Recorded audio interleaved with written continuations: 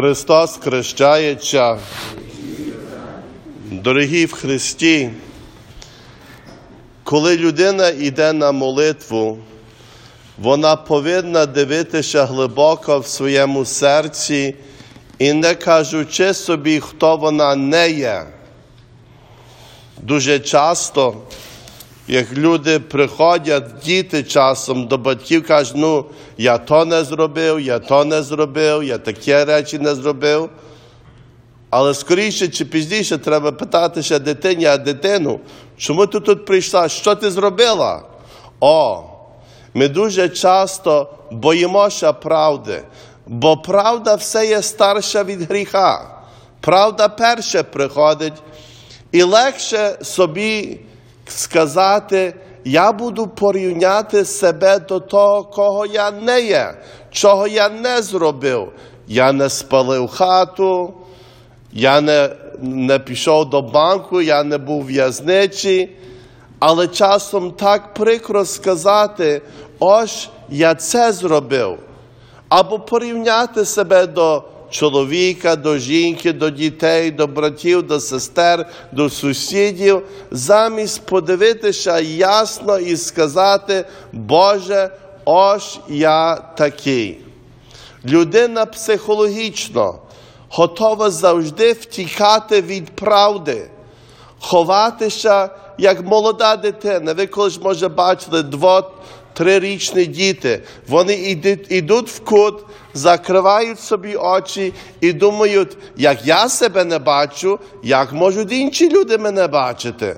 Неможливо. А часом наші сусіди роблять це саме, що і ми, дивляться на нас, і вони краще знають нас, ніж себе. То тут, як підходимо до Великого посту, Господь Бог маленьку притчу каже, дитино, як йдеш молитися, не тягай з собою чужих людей. Подивися на свого Бога, милосердного Бога, що тебе розуміє і хоче тобі помочи. Не стидайся правда.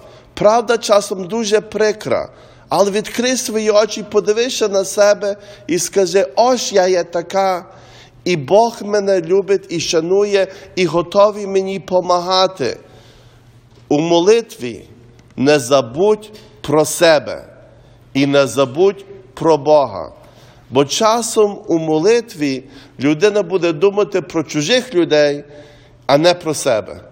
То така проста наука нині, як підходимо до святого і Великого посту, що людина, коли признається до правди, то є великий позитивний крок до справедливості і до визволення, і до пізнання правди. Пізнай правду, а правда тебе визволить.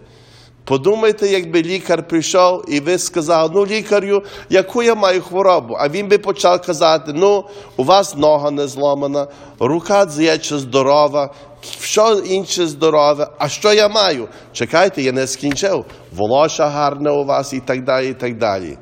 Треба подивитися, де треба Божої ласки і Боже лікування, і не стидатися правди. Не стидатися правди.